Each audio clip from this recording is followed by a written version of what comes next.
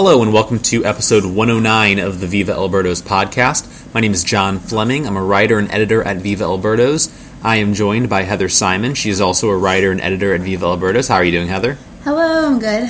Awesome. This is our first podcast in about half a month, actually. It's 15 days to the day of our last podcast. That wasn't our plan to not do an episode last week, but man, nothing's happening in baseball. It is as dead gets throughout the offseason. Not a whole lot of acquisitions happening in the last 2 weeks. No Cardinals transactions major enough to really warrant discussing on here. So we're going to kill some time by discussing something that's mostly unrelated to the Cardinals. But before we do that, Heather, do you have any takes on anything that's happened in free agency so far over the last couple weeks? Do not acquire Eric Hosmer. I agree with that. I mean, okay, I say that, but there is a situation where they could acquire Eric Hosmer, and that situation is if he's very inexpensive. But he's not going to. Yeah, you have to. I think if you're going to acquire Eric Hosmer, you better be waiting at least until like late February to do it. Yes, if no one gets him, and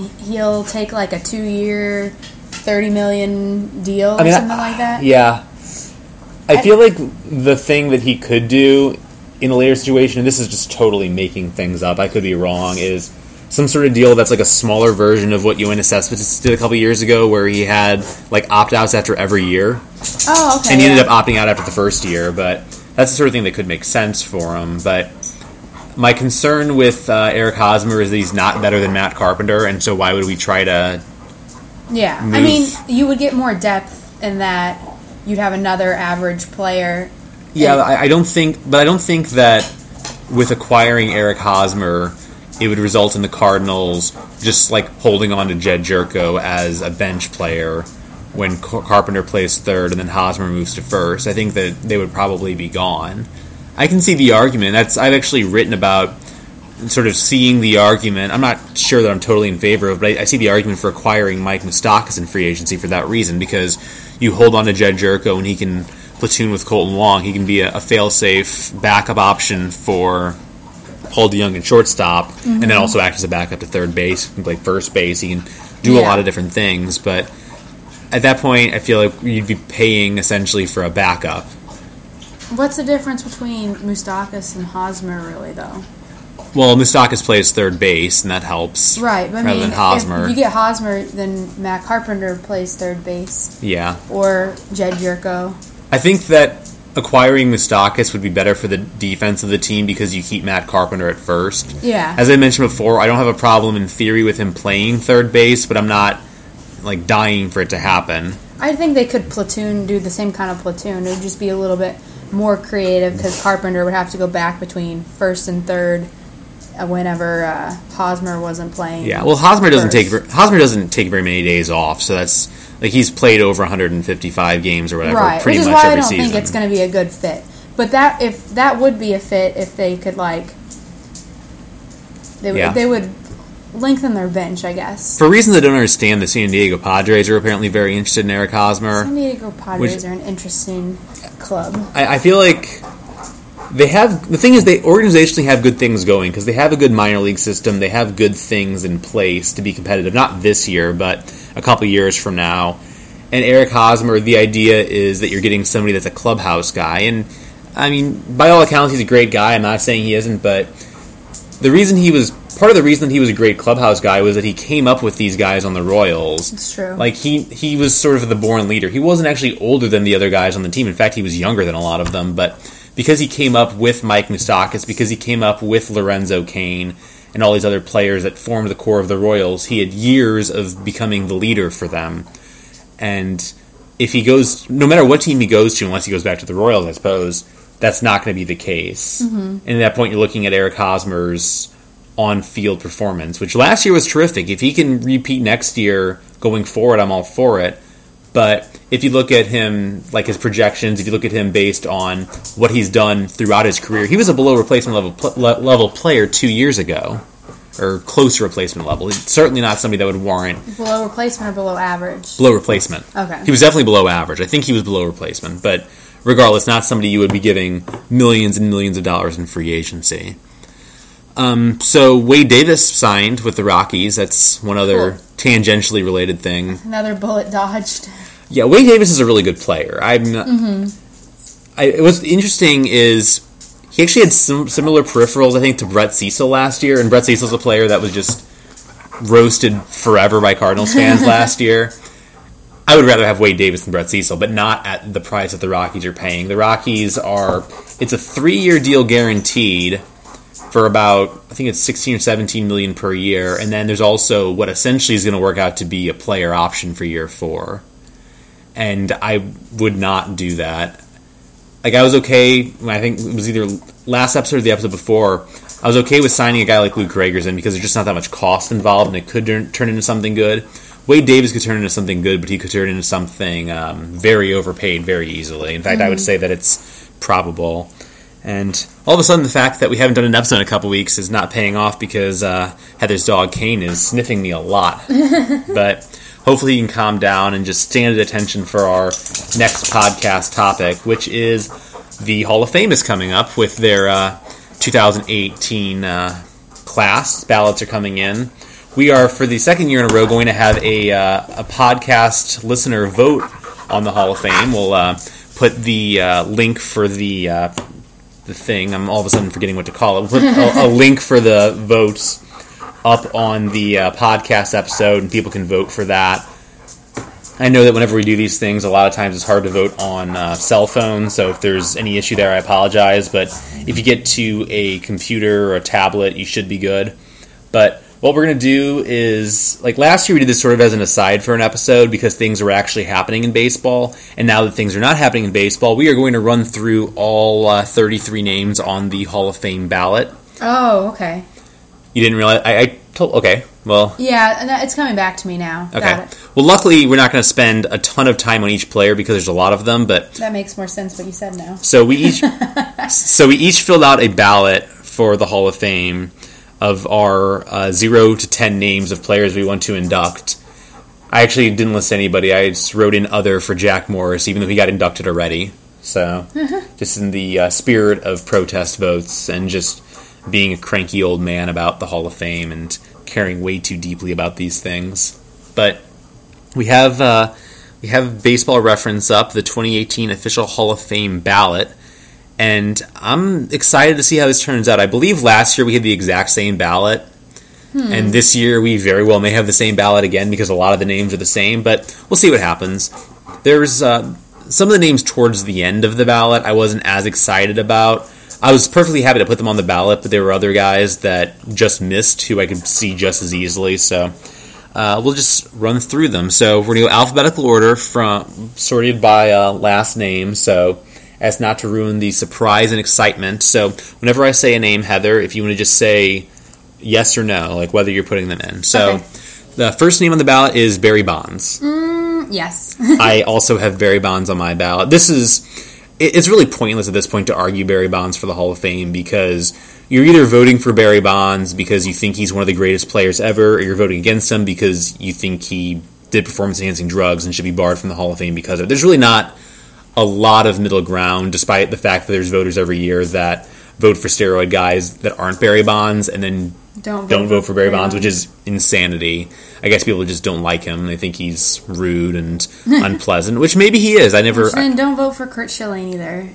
Well, they usually don't. But we'll get to, fair enough then. We'll get to that when it comes down. But Barry Bonds is... if we're voting on personality, then fair enough. Barry Bonds is maybe the greatest baseball player ever. He's... I think that he's certainly top 5 if I had to make a list of greatest baseball players ever.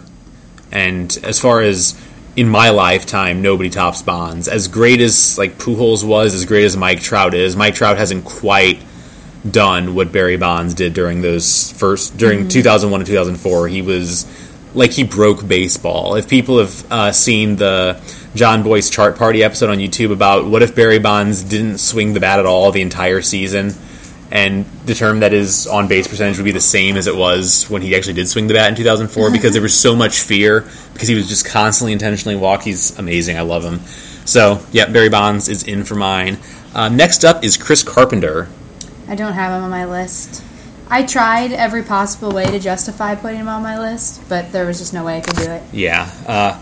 Carpenter, I think, is going to be one of those guys that in like 50 years, some person that's like our age is going to be on like the Hall of Fame Veterans Committee trying to argue for Chris Carpenter, but he's not a Hall of Famer. He had too short of a peak. He had a good peak, but he was hurt constantly. Yeah, he could have been maybe if he didn't have the injuries. I don't know. Yeah, and he didn't become anything close to a Hall of Fame level pitcher until he was 29 years old. It just does not work out for him. Good pitcher. He's a Cardinals Hall of Famer, totally deserving of that, but I can't be that much of a homer. Yeah. All right. Next up on the list is Roger Clemens. I have him on my list. I have him on my list as well. I didn't want to. I put him real low, not because, like, I know there's no order. It's either yes or no, but he was lower than he should have been on my list just because I didn't want to put him. Yeah, Clemens is kind of a creep. He's not... Yeah, he seems like a very unpleasant person, and I just didn't want to put him on my list. Yeah. Like, Barry Bonds, I guess, was maybe unpleasant during his playing days, but he seems perfectly pleasant now, so... Well, Bonds was unpleasant in a very specific way that Clemens was not as bad, which was he was unpleasant to the media. And the media is the one voting on these awards, and that's why... I see. And to be clear, they both belong in the Hall of Fame in my eyes, but I can't imagine a scenario where you put one in and not the other. Yeah. Like, at that point, you're just kind of being petty. Yeah, which...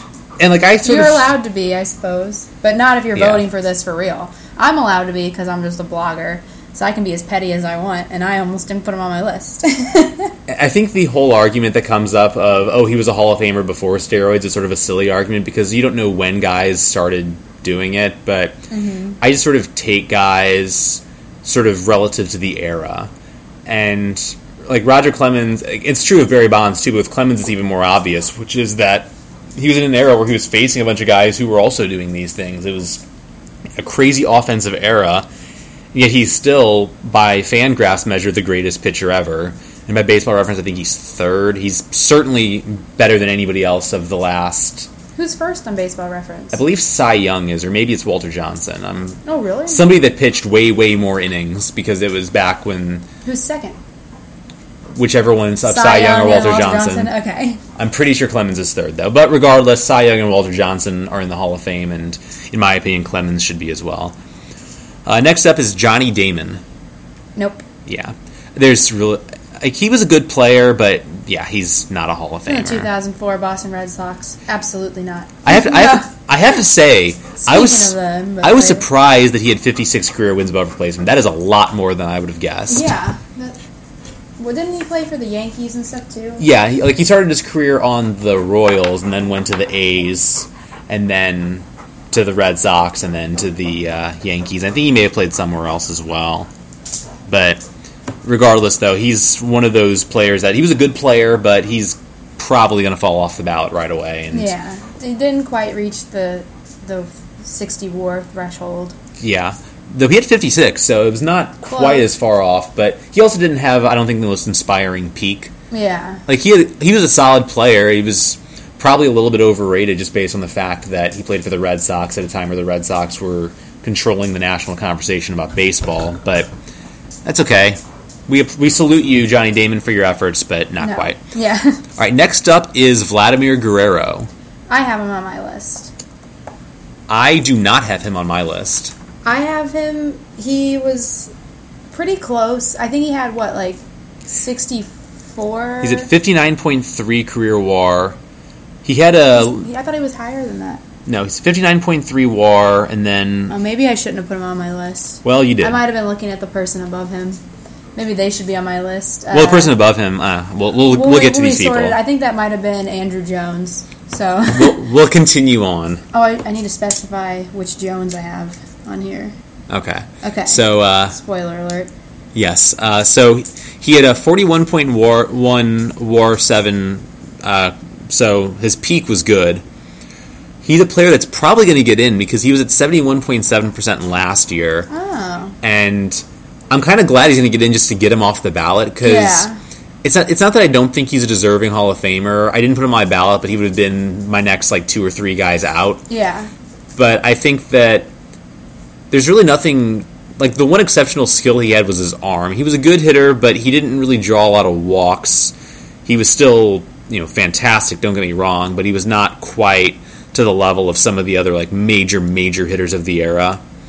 And I think I even mentioned that I have a weird relationship with his perception because in the first few years of his career he was underrated, and then after years and years and years of Vladimir Guerrero is the most underrated player in baseball, like posts on the internet, I just got sick of it. And I was like, come on, guys, you can't call him underrated this long. Eventually, you're kind of overrating him. Yeah. And there's a little bit of fatigue there, but he's fine, and I can't really argue against him on the ballot, though I may argue in favor of whoever you omit.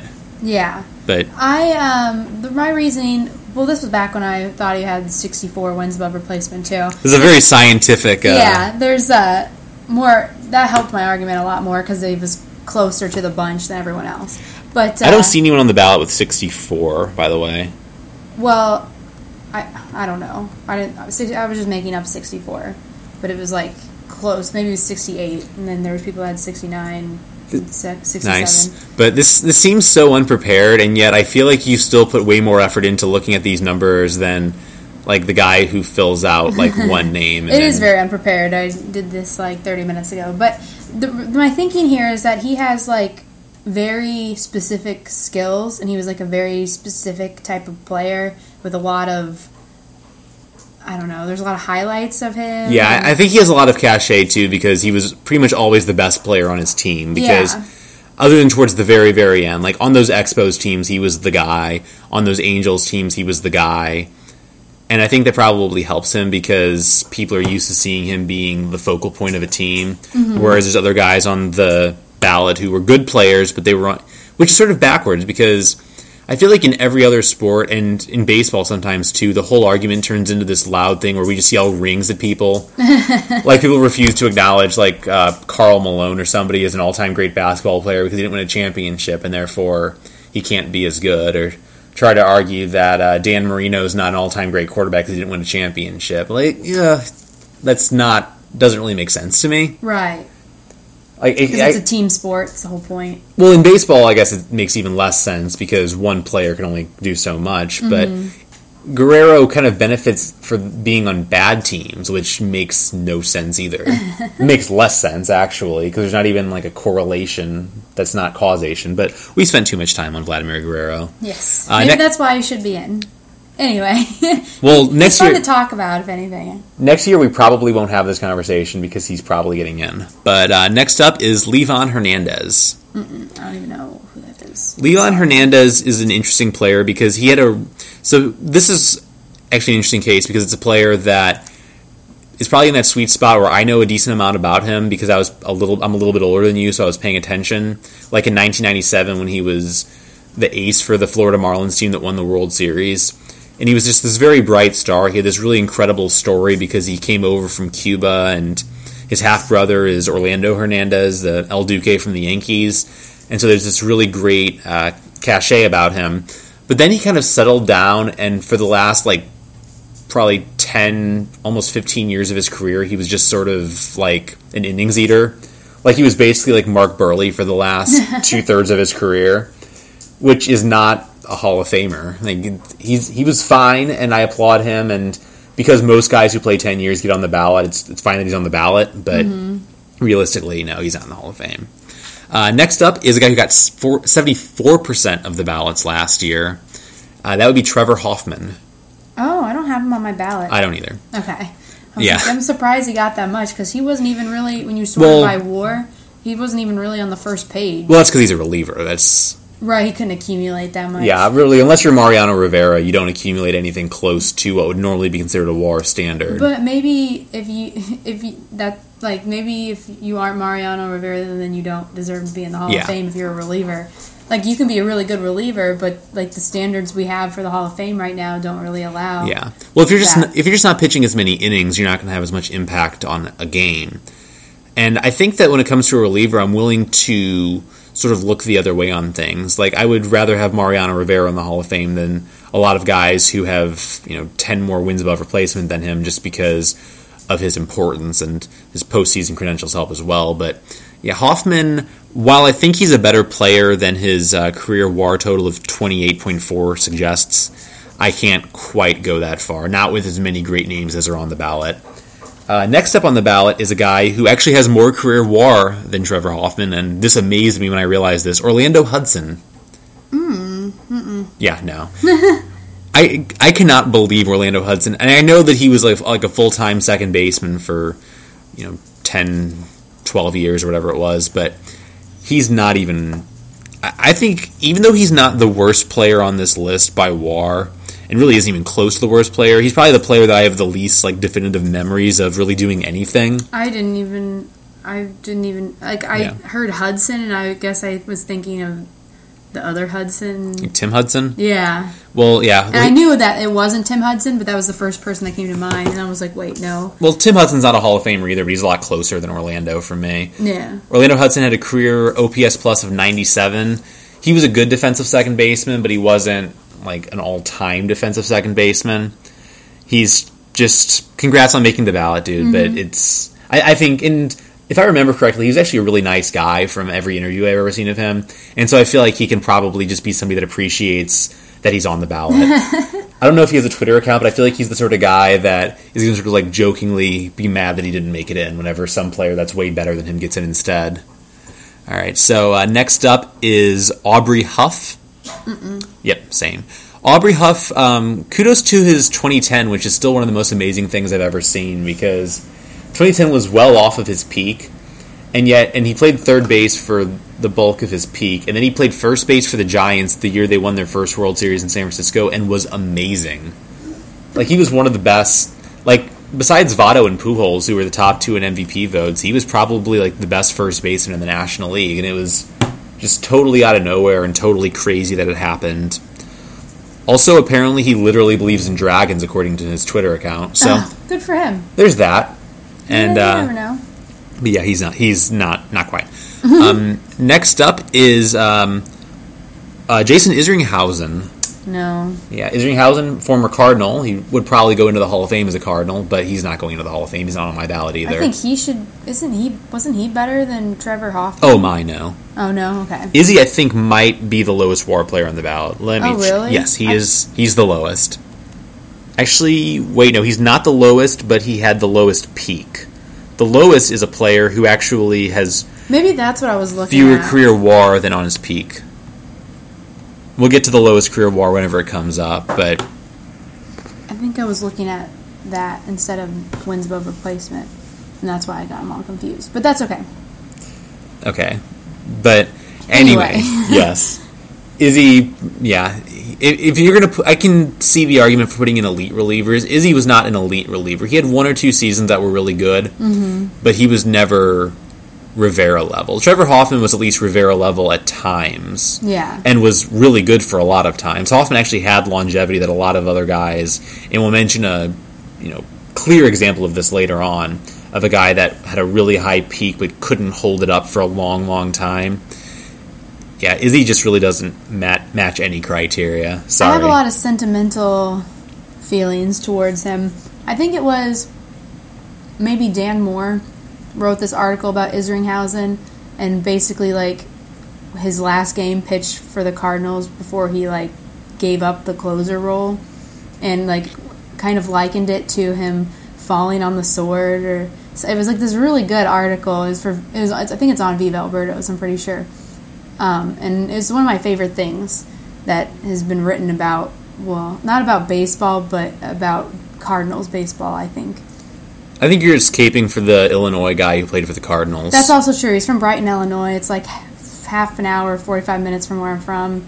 You used to hunt on farmland where I'm from, him and Carpenter and Scott Rowland. He lives in Edwardsville now. Yeah, he lives in Edwardsville. That's 45 minutes from where I'm from. So and that's also the sentimental reasons. But he's not a Hall of Famer. As much as I would like him to be. All right, next up on the ballot is Andrew Jones. I don't have him on my ballot, even though maybe I should instead of Guerrero, but I do have Andrew Jones on my ballot. The reason I picked Andrew Jones over Guerrero, first of all, Guerrero is definitely a better hitter. Let me tell you the reason I picked Guerrero over Jones right quick, because it's not very long. I don't actually remember anything about Andrew Jones. Couldn't tell you what team. I would say the Orioles, but I think that's a different... That would be Adam Jones. Yeah, so I don't know who this person is at all. He's not memorable to me, and so I picked Guerrero. Okay. Let me inform you about Andrew Jones. I know it's spelled UW. So for the last 4 or 5 years of his career, he was a very ordinary player. He played like corner outfield for the Yankees and for the Dodgers, I think, for a while. Yep. So and I had no idea. he was just somebody. But so he debuted in 1996 as a 19-year-old. He hit a home run in the World Series, was the youngest player to ever hit a home run in the World Series. But more than that, he was the greatest defensive center fielder that there has ever been. Okay, I knew he was good at center field. Like, I knew he was really good at center field. I think that he's So I guess I knew something about him. But I think there's a very real chance he falls off the ballot after this year for the same reason Kenny Lofton fell off the ballot and the same reason Jim Edmonds fell off the ballot, which is that center fielders just don't get enough respect. Mm-hmm. If you look at Lofton, Edmonds, and Jones, I think they're all kind of like, they're not like top-tier Hall of Famers, but I think they're all guys that have worthy cases for the Hall. If I had to make a choice between those three for one of them to make it in, it would be Andrew Jones because he was the best at one given thing. Mm-hmm. He was probably the worst hitter of the group. Edmonds was the best hitter of that group. Yeah, Edmonds should be in the Hall of Fame. I have a protest vote for him. I agree, but that's beside the point. Yeah. the fact Edmonds should be in the Hall. Well, hold on. We should have talked about this beforehand, but we kind of talked about it before the podcast started, that ideally I would be a small Hall kind of gal, but it's too late. There's already 100 years of us voting in everybody. So the way it is now, unless you kick a bunch of people out, you need to let a bunch of people in.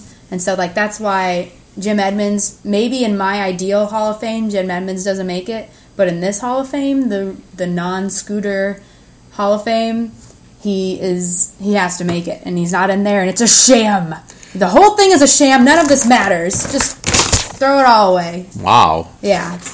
Got Kane up out of his laying down because you scared him, but I had to be over dramatic because no one can see me, so I have to like. I'm a big Hall person. I want the Hall as big as possible. I want every player that ever played inducted into the Hall of Fame because I don't see why not. Yeah. Well, that's how I am now. You might as well. This is my most used sentiment I think that I have. Well, it's like if everyone's included, then if basically almost everyone's included, then those that aren't included with cases like feel worse. So just let everyone in because you know what I mean? Like, well, it's sort of gotten to a point where I've sort of stopped caring to a degree if somebody's in the Hall of Fame because if you're not going to put Barry Bonds and Roger Clemens in the Hall of Fame, I know from my experience that those guys are like clearly Hall of Famers by any reasonable standard. So the fact they're not in kind of makes me just not care if somebody else doesn't get in because... Yeah. No, if it's still a super exclusive thing and like Jim Edmonds doesn't get in, then you don't feel... You're like, well, you know, not many people get into the Hall of Fame. It's tough. But when it's this kind of thing where we're voting in, you know, what's his name? You keep pointing at me. I don't know who you're talking about. You mentioned him earlier. He just got in last year.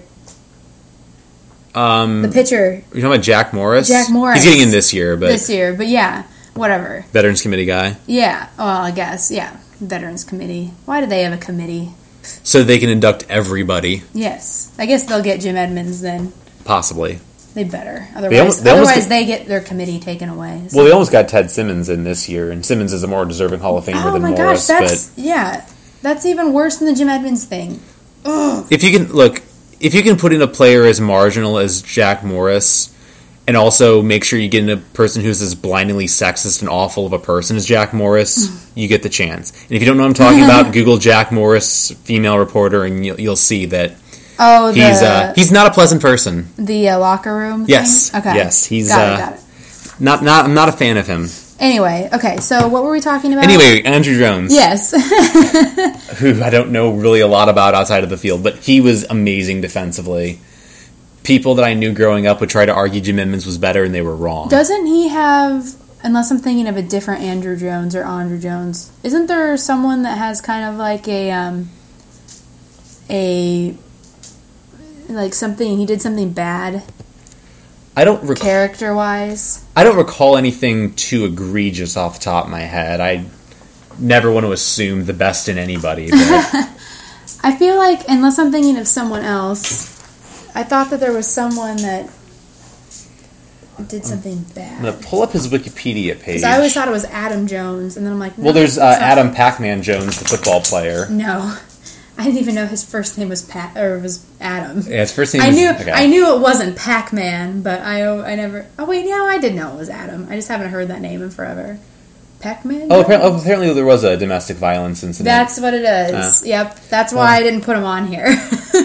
Wow. It is. It really is, though. Like, you can do steroids. You can't hit your family, So, nope. Yeah. But I knew there was something, and I couldn't think of what it was. But there was something, like, Now I feel bad. You just have that muscle memory where I just hear the name, and I'm like, I don't like that guy. And I can't remember why, but I know I don't like him. I feel defeated. Look, O.J. Simpson's in the NFL Hall of Fame. That's true, but he did that after he was in the Hall of Fame, right? Didn't he? No, not really. He wasn't voted into the Hall of Fame before he murdered his wife? Well, the murder. Okay. But the history... I was going to say, I'm like, they still voted him in after he murdered his wife? But O.J.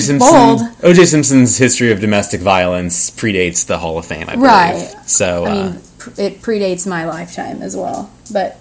the murder almost predates your lifetime. Yeah, but so I don't know. I can't speak to that, but I just know that whenever I saw the name Andrew Jones, and there's another Andrew Jones, I feel like, and I used to get them confused. One's with a U, and the one with the U is one that every time I see it, I'm like, look, the other Andrew Jones isn't on the Hall of Fame ballot if he exists at all. But yeah. Anyway, moving on from Andrew Jones. You know who is on the Hall? Who is Chipper Jones? I have him on my list. I have him on as well. I think he'll be a first ballot guy. I would imagine he's got all the character stuff that people like. These are mostly unpleasant people. I should be clear. I don't know if we would be friends. Well, I'm friends with everybody mostly, but he's made some comments about. I don't know how far to dig into his Sandy Hook opinions, but they're not ideal. But not my favorite. But he's a Hall of Fame. He's 85 career wins above replacement. He's like a superstar. 141 career OPS plus while being a really good defensive third baseman for a long time. Yeah, my point was he has all the stuff that people like, where he was like the best player on a really good team, and he's like a switch hitter, one of the best switch hitters, good defensively, good offensively. Unless I'm forgetting someone totally, he might be second to Mantle in terms of best switch hitters ever. He's way up there. There's Carlos Beltran, but I don't know. I think Beltran's probably a shade below Chipper, but yeah, and Chipper has all the counting stats and 468 career home runs. He 2,726 hits. So didn't quite get to the 3,000 hits or the 500 home runs. Does he even have a World Series ring? Yes. Okay, he has one, right? In 95. Okay. Which was, I believe, his rookie season. So he has one. Oh, man, that's a bummer. You win your rookie season and then never again. I can think of worse. Yeah, there are worse things, I guess. But he spent his whole career with one team. He's like the prototype Hall of Fame guy that these voters seem to like. Yeah. So he's definitely... Which doesn't beholden us to vote for him based on the fact that... They also don't vote for Barry Bonds or Roger Clemens. I'm pretty sure there's two guys I did not vote for. Guerrero and Hoffman, who are going to get in, and one of them you didn't vote for either, so... Yeah. No, my point was, he'll definitely get in. Yeah. It's not worth fighting. Yeah. Just don't resist. He's getting in the Hall of Fame. All right. Next up is Jeff Kent. Nope. And I actually think he has a better case than his vote total suggests, but man, did I not like him. Yeah, that name sounds familiar, and not for good things. The main reason I didn't like him was because I've always been a huge Barry Bonds defender. Mm-hmm. And Jeff Kent, I think, was always sort of the guy that tried to position himself as, the anti-Bonds? Sort of the gritty, hard-working version of Barry Bonds. I say in the most poorly coded way. But then he also had some steroid allegations, and he got hurt while in a motorcycle accident in his playing career, and he lied about it. Mm-hmm. Did he perpetuate that stereotype, or did the media do it? About Bonds? About himself, or Bonds. I think it's because he had a mustache. I firmly believe it's because he had the mustache that made him look like everybody's dad, so people just wanted to believe in him as gritty and hardworking. But to be fair, he was a really good player. He played second base, so his offensive numbers become even better. But he got 377 career home runs at second base, and he's just going on his fifth year on the ballot. He had 16.7% last year. He's not going to get in, but he's the sort of guy that it seems... looking at his case makes me think that, Chase Utley has no chance whenever he comes up for it, because to be for some reason, second basemen are not... if you're a bad defensive... or you're a bad offensive shortstop, but you're good defensively, you can get away with it. Mm-hmm. But really, at second base, you're not allowed to. Basically, even though shortstop or catcher is basically the way you can get on defense. Yeah, not even center field, as evidenced by. But even though second base on the defensive spectrum is just below shortstop. Yeah, it's weird, but it's weird because I guess because you don't need the arm to play second, but you have to cover the same amount of ground, perhaps more because the first baseman doesn't cover as much. You cover it slightly less often because more balls are hit to the left side than the right. But yeah, but still, I don't know. Anyway, next up is Carlos Lee. No. Yeah, no. He was vaguely fine. Remember him? Wasn't he a Cub? Was he a Cub? I see him in pinstripes, like Cub pinstripes, but that could be Yankee. My current memory of him is on the Astros, which he was definitely on the Astros. Maybe I'm remembering from the Astros. I think maybe you're thinking of Carlos Zambrano. No, is that possible? Okay. No, I know he was a Cub. This shows how memorable Carlos Lee's career. Yeah. He played for the White Sox, Brewers. That is what I'm thinking. White Sox, Brewers, Rangers, Astros, and Marlins. I'm thinking of the White Sox. Because I can just see the little pinstripes, but they're not like Yankee pinstripes. Okay. But anyway, Carlos Lee is not a Hall of Famer. That's quick enough. Next up is the guy on the ballot with the lowest career WAR of anyone on the ballot, Brad Lidge. Nope. Yeah, he's not. Contrary to popular belief, Albert Pujols did not actually break Brad Lidge. I still like to think he did because that's way more interesting than that not being true.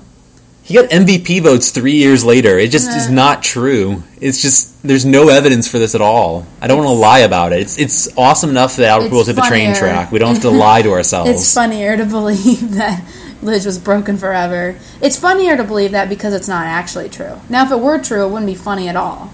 Maybe kind of funny. Maybe. I mean, broken. I'm talking about broken in a baseball sense, not like he had debilitating injuries or something. That still hurts someone's career and they can't make money and stuff. Well, yeah, but that's kind of sad. But when he performs poorly, it helps somebody else. By definition, it's a zero-sum game. I guess, but this is how I justify rooting for people to fail in sports, is because I figure that somebody else is going to get a chance then. But it's funnier to me. It's like when someone falls. It's funny unless they're hurt, and then you're like, "Dang it, they're hurt." It's kind of the same thing. It's funnier to believe he's broken because he wasn't actually broken. This is quite the analogy here. Anyway, yeah. I think it makes sense. Listeners, not viewers. Viewers. No, listeners, if that makes sense. Heather just looked up and looked around. Yeah, this is my house. for those of you, shockingly, who cannot see what she's doing as we talk. Or can they? Anyway. Well, they just saw that then. Yeah. Anyway, though, next up is Edgar Martinez. Yeah. Yep, he's on mine as well. Okay. I was like, I just have Martinez, and then I was like, crap, what if there was more than one? No, he's the only one. He's actually the last guy in for me. He's at 58. Same here. He's at 58.6% of the ballots from last year. He's on his 9th ballot, and there seems to be this increasing call for him because this is his last year on the ballot. I don't love putting him on. Mm-hmm. He was a really good hitter, but he was mostly a DH. Yeah, I have him just because I was determined to vote for 10, just out of principle, and I was struggling to find people, and I'm like, oh, Edgar Martinez, I know who that is. You could have put Chris Carpenter on. Yeah, I told you I tried to, but I just couldn't justify it. Well, I had to put, Roger Clemens on there. I already left off Andrew Jones. I feel like Edgar Martinez... just because he gave me an icky feeling, and I couldn't even tell you why. But anyway, Edgar Martinez is I feel like he's getting a lot more attention. Well, he had 68.3 career WAR. It's not like he's an unworthy player, but I feel like a lot of his attention is built around the fact that he was the Seattle Mariners lifer. Yeah, and the Mariners are cool. Team. I mean, Ichiro, he left sort of on very friendly terms, but with Ken Griffey Jr. going to the Reds because he sort of forced his way out, with Alex Rodriguez signing with the Rangers, right at his peak, that there was sort of this idea of let's get a true Mariner in. And the Mariners are one of those teams that are kind of and Randy Johnson got in a couple of years ago too, but he's another guy who left, had other years with other teams. They're a fun team to root for some reason. I can't quantify it. I think it's mostly the Ichiro effect. Do you think it's just this reverberating Ichiro effect? Yeah, they have Felix Hernandez now, and even though he's not good anymore, he's still... They just seem fun. Even the like they don't really have like a boring play. Like they probably do. I don't know any other players really, but Well, I mean, they have Robinson Cano and Kyle Seager's super underrated, and yeah, their James Twitter account's Paxton all of a fun. sudden. It's just like when everyone plays the Mariners, I'm like, I want to root for the Mariners. I don't know why, but something compels me to. Does anyone else feel that? No. Really? I'm still mad about, was it last year or the year before? I think it was the year before that Adam Lind hit the 3-run home run off Trevor Rosenthal. Yeah, it was the year before. Because weren't we at Dave & Buster's when that happened? I think that was the day before. Oh, I think I say that every time. Anyway. We did watch a game against the Mariners at Dave & Buster's one time that the Cardinals lost. Yes, because they lost 2 of 3, or did they get swept? I don't remember. That was not a good time. They probably should have won Dave those & games. Buster's was fun, but the game was not good. Yeah, that was not a fun series. And if they'd won one of those games, they would have made the playoffs. Mm-hmm. Oh, 2016. Thanks, Adam Lind. Thanks a lot. Anyway. Adam Lind is getting replaced in his job by Matt Adams. So now, who's the real last laugh on? Us. Right? Anyway. Next up is Hideki Matsui. Oh, no. Yeah, no. He was a World Series MVP, so Yeah. there's that. He sounded familiar. Alex Rodriguez should have been the MVP of that World Series, but that's beside the point. No one likes to vote for the best player for the MVP. You know? Like, there's, like, this bias against voting for... I think by this logic, we should probably put Matsui in the Hall of Fame then, because he's nowhere near deserving of it. Yeah. But you know what I mean? Like, Albert Pujols in... Was it 2011? Maybe he wasn't close. 2011, he wasn't. He maybe like 2006, he deserved it. Yeah, but no, can't give it to him. Or like the Cubs, who won the MVP. Well, Chris Bryant earned it. Maybe like Andre Dawson in the 80s. No, Chris Bryant didn't get it in the World Oh, Series. World Series. Oh, Zobrist. Zobrist. Was it Zobrist? It was split with Zobrist and Baez. No, it was Zobrist. Baez won NLCS. Oh, I'm thinking of NLCS split. It was split. That might be the case. Anyway, Zobrist, though. Like, okay, Zobrist is good. That's fine. But Chris Bryant was just as good, I think, as Zobrist during that series, unless I'm getting confused. I don't remember at all. I just remember because I'm thinking, how the heck do you not give that to Chris Bryant? And then you look and you see, I saw Zobrist was just as good, if not maybe a little better. But Chris Bryant basically got them there, so I don't understand why you can't just give him the... I mean, I guess he got the MVP of the whole season. But anyway, I'm going on a tangent. Really? Our discussion of Hideki Matsui. Okay. Anyway, continue. Fred McGriff. No. McGriff... He sounds like a guy with a great mustache, though. Good player. He does have a mustache. He sounds like a mustache guy. Baseball superstar Fred McGriff, according to the Tom Mansky instructional video commercials, which is one of the great pieces of 90s pop culture, but just not quite. He was a good offensive player, 134 career OPS plus, without 493 home runs, so just ever so close to hitting the 500 mark, but he did it all while at first base, so that diminishes his value, and this is one of those players where McGriff would be getting much more serious consideration if we hadn't let every good player of the last 30 years on the ballot at once. Yeah. So now it becomes impossible. Now no one gets in. Okay, next up is Kevin Millwood. Nope. No. I don't know who that is, actually. Sorry, Kevin. Do you watch baseball? Yeah, but not really. Okay. Just enough. Okay. Yeah. Well, I watch baseball, but none of these guys. my main memories of Kevin Millwood came whenever he was the number 4 pitcher in Atlanta, whenever they had Maddox, Glavine, and Smoltz, which all those guys are Hall of Famers. Isn't but this the 90s? that was when he first came up. Oh, okay. So yeah, like stuff like that, I wasn't that old, so it's hard. What are you trying to say I was, Heather? I mean, you are only a little bit older than me, but I never had access to, like, watch those players either, if that makes sense. Gotcha. So I didn't. Right. I only started recently watching a lot of baseball because I have... Like outside of the Cardinals? Yes, because I'm right. able to. But before then... All right. Next up on the ballot, though, is probably the most obscure former Cardinal on the list. Not because he's the most obscure, but most obscure that he's a former Cardinal, which is Jamie Moyer. Oh, really? Yeah, he was a Cardinal, and he was Back terrible. 40 years ago? I think it was in 92. Yeah. He was bad. Oh, man, that's almost 30 years ago. It's before you were born, I'm positive of that. Because all I know is he played forever. It Yes. like. Is he in the Hall of Fame for you? No, I wanted him to be just because he had that really long career and it was interesting, but he's in the Hall of Interesting. As I've mentioned before, I prefer guys, whenever possible, that have high peaks rather than guys who have longevity. So by that logic, Jamie Moyer's not even close for me. He made one All-Star game. I can't go with the guy that pitched for 25 years and made one All-Star game. And it's not like he deserved other ones and just didn't get in. Next up is Mike Mussina. Yes. He's in for me as well. I don't really know much about him, but I've heard his name a lot, and it made me seem like he should be on my list. And he's like in the top. I love how much you're making the argument I've heard of him. Yeah, I've heard of him. Basically, if I've heard of you, then you've got to be pretty good. Because all these other guys, unless you're Andrew Jones, in which case you're good, but I've heard of you because you did something bad. Like, that's the only thing I knew about him was that he did something bad. I didn't even know what the bad thing was. I still can't believe that I was right about that. Premonition. No, I mean, I knew it. I had heard it before, but I forgot what it even was. But I knew that I didn't like him. Yeah.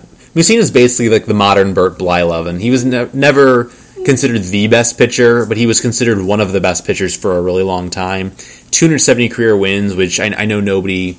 Well, some of you might care about wins. I don't care about wins, but that's a pretty good indicator of how long he pitched and how good he was.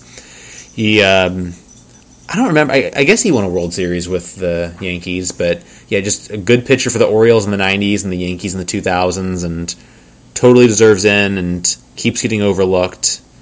Next up is Manny Ramirez. No. Same for me, but man, was it close. Yeah, I really wanted to put him in over Edgar. Yeah, I felt like I should have put him on my list because I put Guerrero on, and I was like, well, if this is the standard I'm setting, then I need to put him on. But he was just a brat. It's so hard to put him on. I don't care about that. Yeah. I find that endearing, personally. Really? I mean, I don't know. Well, I find the brattiness endearing. The whole...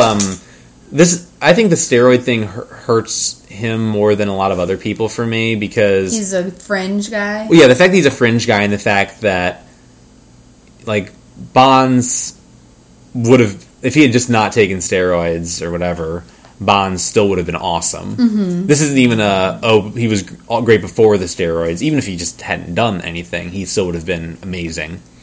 And then Ramirez sort of was... And also the fact that Ramirez's game was basically power because he was a terrible defensive player. So it's all that. But the another problem I have is the fact that he actually tested positive and he actually got suspended for it. Right. Multiple times, right? I believe it was just once. Just once? I mean, there were suspicions about him for a long time. He had the 50-game suspension. Because he ended up playing in Japan for a little bit. Yes. I didn't know if that's because he basically kind of got not kicked out, but like... That was towards the end of his career as well. But... Yeah, that's part of the problem for me. Like, that's what I meant by being a brat, is kind of this... I don't like discriminating against a guy like, Bonds or Clemens or these guys that were doing it while they were not being tested in baseball because you're kind of looking the other way and you're expecting guys to just do whatever. Mm-hmm. And then, but when you have the policy in place... Yeah. I'm a little bit less forgiving on that, but the guy had a 996 career OPS. He is the second highest OPS plus of anyone on this list behind Bonds. Yeah. It's hard not to put him in, but... I can understand if you voted for him. I wouldn't argue against him. Yeah, same. Yeah, it's like kind of the same thing with maybe Guerrero, you said earlier. I wouldn't argue against him, but I'm not arguing for him. All right, so next up on the ballot is another former Cardinal, Scott Rowland. Yes. Yep. I feel like this is going to be... I've seen a couple ballots and he's not on them. This is the soapbox argument. This is the hill I will die on. This is why I got all amped up because of Jim Edmonds, because I just could have seen it happening again. I don't like it. Scott Rowland was one of my favorite players growing up. Yeah. One of my favorites. This is why I wanted to play third base, and I tried to even mimic his batting stance, but I couldn't do it because he crouched so low and it hurt my legs. But I wanted to. I love Scott Rowland. This is ridiculous. The whole thing is a farce, I tell you. So whenever Edmonds was up for the Hall of Fame, Craig Edwards wrote a lot of posts in favor of him making the Hall of Fame. And I pretty much told him at the time, you can have Edmonds. Whenever Rowland comes up, this is mine. Rowland's being hurt largely, I think, by the fact that he's coming up the same time as Chipper Jones. Chipper Jones is a little bit better. Chipper Jones belongs in the Hall of Fame ahead of Rowland, but Rowland belongs in ahead of a lot of other guys. Mm-hmm. And I'm starting to get cautiously optimistic that he's going to survive the ballot.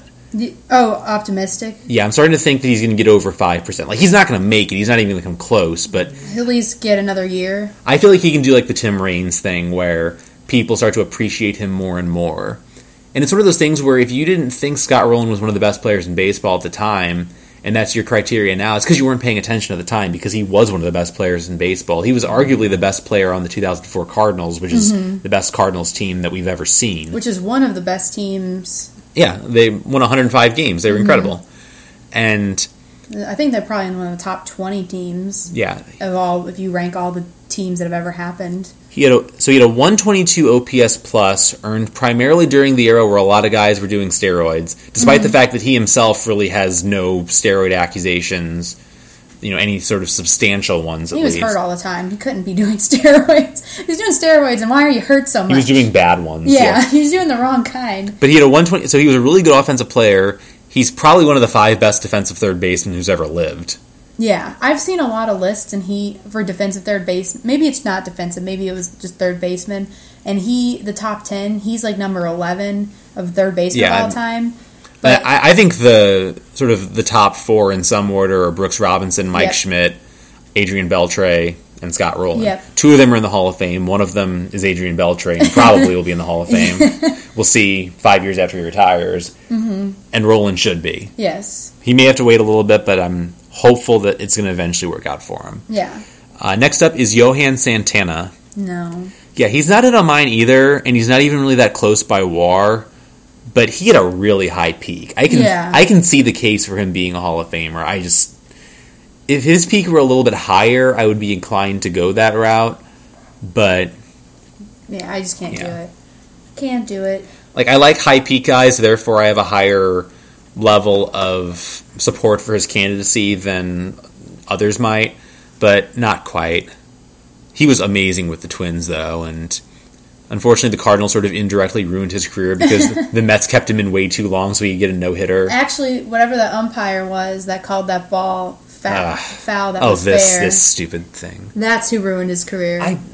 I'm not saying that... Have I mentioned my feelings on the fair foul thing with Santana? I mean, I'm not being bitter about it, but I'm saying if you want to say someone ruined his career, that would be You may not have been bitter, but a lot of people were, and man, it immediately drove me crazy how much people were defensive about it. Like, it doesn't... So you got one hit by Johan Santana. It's the same basic idea, which is you got shut down by him. Yeah. Well, yeah. But the reason why he was kept in is because he had a no-hitter going. Yeah. And if that had been a hit, he would have been taken out. Oh, by the end of that game, I was straight up rooting for him to get the no-hitter because it would have been cool. Yeah, because the Cardinals weren't going to win the game. It's not like it was a 1-0 game. Yeah. No, that was cool. Go for it. That's the thing. If the Cardinals are going to get destroyed, I'd rather it be interesting like that. Maybe a no-hitter which I think has happened to the Cardinals until the... Jeremy Hazelbreaker broke up the no-hitter by Kyle Hendricks, I think it was. It was against a Cub. the Cubs. Oh, I believe it was Hendricks. With the home run that tied the game or won it? They were still out of it, but it was just funny. It was still funny, though, because it was against the Cubs. Any other team wouldn't have been as fun. Next up on the ballot is Curt Schilling. Yes. Everyone's favorite, Curt Schilling. He's a brat, but he was good at baseball. I want to say that I was blocked by somebody who's in the Hall of Fame on Twitter, and this is my opportunity. Yes. I don't want to go get blocked by Ozzie Smith or something. I might actually want to look at his tweets at some point. Yeah. Curt Schilling, though. I'm missing a lot of strong content. Yeah. I actually got blocked from for the lamest reason too. It's not even worth bringing up. But I don't know I don't think I'm blocked by him. I've never tweeted at him. Oh, I tweeted at him. Sometimes I get blocked by people by being associated with you all. That's what happened to me one time where you guys were tweeting at something and I was in the crossfire of it. Conversation. I got blocked. I was like, I haven't even said anything yet. This is ridiculous. As solidarity with your friends, you should be supportive of us in this matter. Sometimes I'm not supportive of you because the whole thing is ridiculous. I'm like, what are they doing? Just don't even talk to this person. Okay, anyway, Curt Schilling belongs in the Hall of Fame on its playing merits. I know he's obnoxious. I know everybody's sick of him. I know that he's probably going to spend his Hall of Fame speech yelling at people for not putting him in sooner, but he should be in. He's like a hair below Messina in terms of overall performance. I feel like those guys are always being linked together. Mm-hmm. But I'd still put them both in. Gary Sheffield. No. Same, though really good hitter. Yeah, I knew that name and I wanted to... 140 OPS plus, which is just a little bit less than Chipper Jones. Also literally the worst fielder ever by defensive runs. Oh, really? Yeah. was very bad, and it was weird because he came up as a shortstop. Oh, so you and was horrible at shortstop, and then eventually moved to corner outfield and was also horrible at corner outfield. Well, yeah, shortstop isn't the same as corner outfield, though you assume if someone's athletic enough to at least be thought about as a shortstop, they could play corner outfield. But I cannot play outfield at all. I hate it. I hate it out there. And so... You just get so bored and want to talk to people. No, I can't judge a fly ball. I can't. I have no depth perception on fly balls. Screaming line drives, yes. Fly balls, absolutely not. No way am I parking under a fly ball. Nope. Hate it out there. I'm just going to let it drop in front of me. Ironically, right up to the point in the ballot where your name would come up. And I gotta say, I'm thinking I'm not going to vote for you based on your... What I'm saying is that outfield is hard, and it's especially if you're like a naturally inclined infielder. So, all right. Well, anyway, I can understand him being bad at outfield. Next up on the ballot is Sammy Sosa. No, I agree. He had a really good peak, but he was about 30 or so once he got to that. Before he got to that peak, and the peak was only about 5 or 6 years. Not good enough. Yeah, and the thing is, he's another one of those guys that you could definitely make a case for if it weren't such a loaded ballot. But as it is, he's just not quite there. Kind of guy who never really walked a lot, not a great defender. By modern standards, just doesn't look as good. Mm-hmm.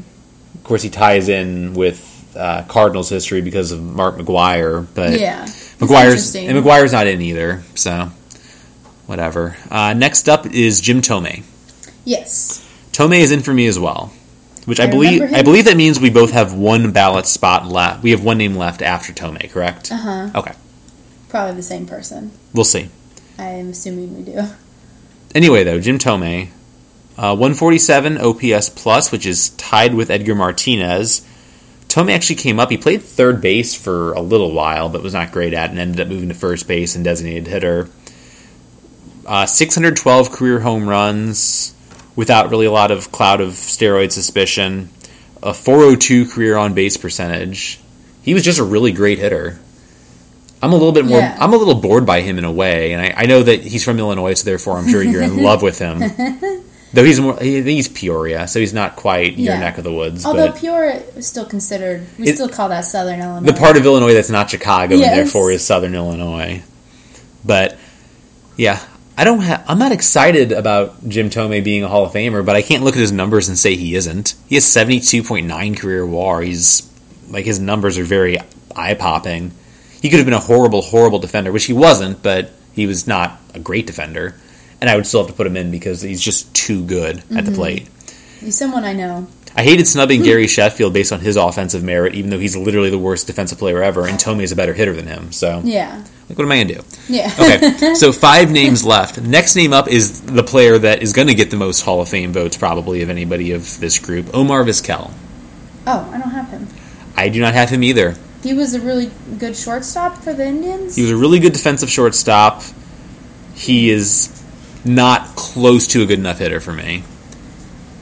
Like I wanted to go with Andrew Jones because he was such a good defender, but he was also an above-average hitter, even if he wasn't quite Hall of Famer. Omar Vizquel, he had an 82 OPS plus for his career, 272 batting average, 336 on base, 352 slugging, so OPS of 688. He just did not have the bat, and really good fielder, though not quite like Ozzie Smith level good. Yeah. And I feel like there's this idea that people are wanting to put Omar Vizquel in because it's like, oh, well, we put Ozzie Smith in. But Ozzie Smith was actually, for his career, about league average as a hitter. He was a better hitter and also a better fielder. Yeah. There's a lot of really cool Vizquel highlights I've seen, but there's more Smith ones. And like you said, Smith was a competent hitter. Like, he wasn't the greatest hitter ever, but he at least was... He was good enough to be in... Like, there would be a certain point with Ozzie Smith's offense where I would say, okay, he's not good enough to be in the Hall of Fame. Like, if he were, like, pitcher level. Yeah. But... Cosma level.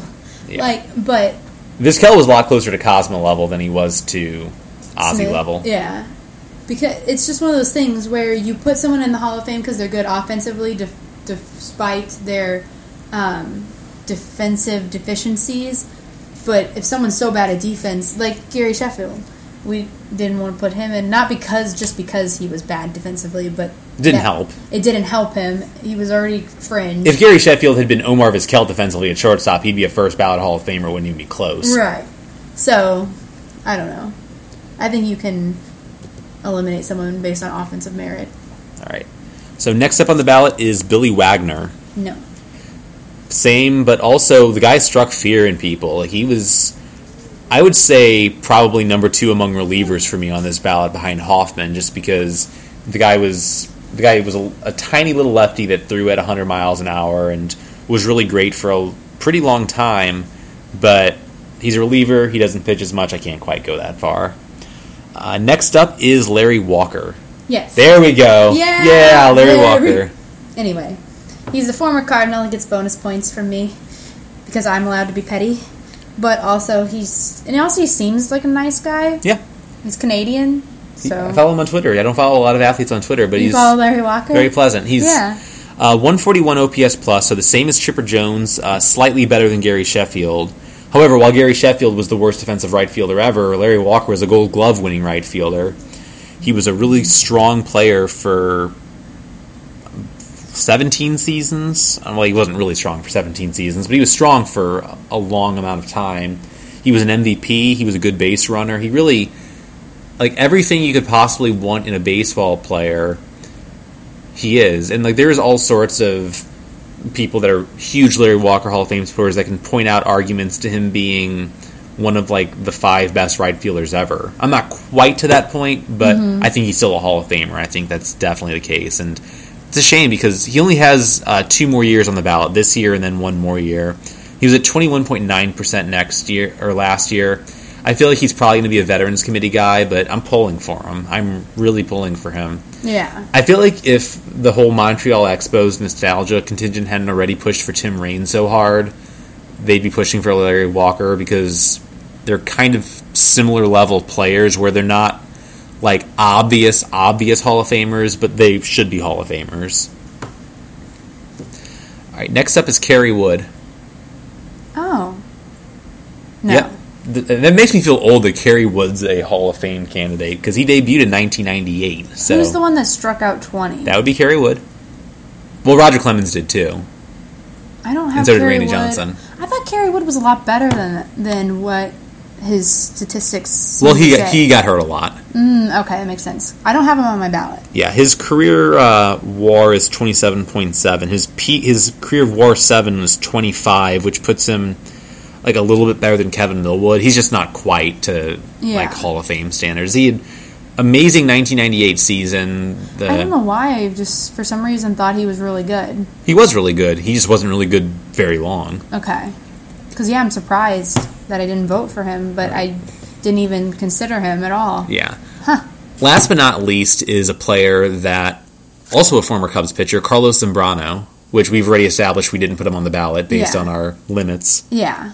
And no, I don't think he's close. He's closer than you might think. Yeah. Just hearing the name, I would not have thought he was close to being a Hall of Famer. I wonder, he was a good hitter, right? Or was it just good hitter for a pitcher? Yeah. Like his hitting doesn't really do anything for him? 62 OPS plus, which means he was 20 points of OPS plus worse than Omar Vizquel. So Vizquel was almost as close to as good as this pitcher as he was to league average. And yet he's going to put up an actual Hall of Fame. Okay, whatever. But no, I don't have Zambrano on there. Nor do I. But interesting character, seems like, but no. Yeah, and he just, no. They need a Hall for just, like, the interesting people. Like, he's not a Hall of Famer, but, he has a really great mustache. Or something like that, So, like the Jeff Kent Hall of Fame. Yeah. Well, I stand by my my ballot, and I will fight to the death for it. I'm not going to do that just because mine was very hastily put together. Yeah, I don't care enough about my ballot either. But I think it's an all right ballot. It's probably better than... I'd say it's maybe 90th percentile as far as being like better than... Oh, my ballot's fantastic. It's perfect, actually. Yeah, considering our limitations. I think a lot of the ballots that I'm really endorsing on like the ballot trackers all still have Vladimir Guerrero on it. So I have to sort of pick and choose my favorites, but... I stand by these picks, and if you stand by these picks, or if you don't stand by these picks, make sure you vote on our ballot on this episode. If you are listening to this through an app or something, you don't normally go to the episode titles. Just Google Viva Alberto's podcast episode 109. It'll show up, and you vote away. And I don't know how long we're going to keep the ballot up. We'll say at least a week. If you're listening to this after a week, you can go ahead and you check to see if it's there, and if it's not, well, too bad. That's how formal we are about this. That's how deeply we care about how people vote on this. Please vote, though. It'll be fun. Yeah, so this episode went a lot longer than I thought it was going to. I'm pretty impressed by the level of content we have, considering the lack of preparation that some of us had towards our ballot. I mean, I don't want to pretend that I spent, like, hours and hours racking my ballot, but I think I may have spent more time than you did. Every time you give me a task, I literally always forget to do it. So I've sort of learned to make the tasks short enough that you can complete the task in between whenever I get to your apartment and whenever we start recording, and it's not going to mean that I'm here all night.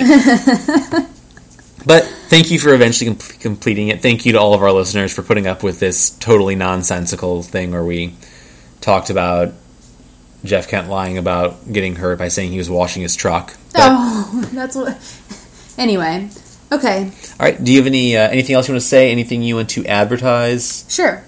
Follow me on Twitter if you want, at LIL_Scooter93, or you can read my writing, or you can read my writing at Viva Alberto's, Monday through Friday at 12 noon. We are back from break, and you will be getting your regular weekday Hunt and Peck articles that you so much enjoy. You get the Daily Scooter. Yes. I know you missed me, but I'm back, baby. Have you considered renaming your segment the Daily Scooter?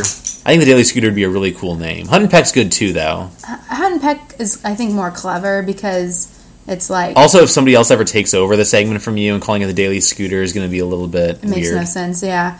But Hunt and Peck is, like, clever because of birds, and also because computer...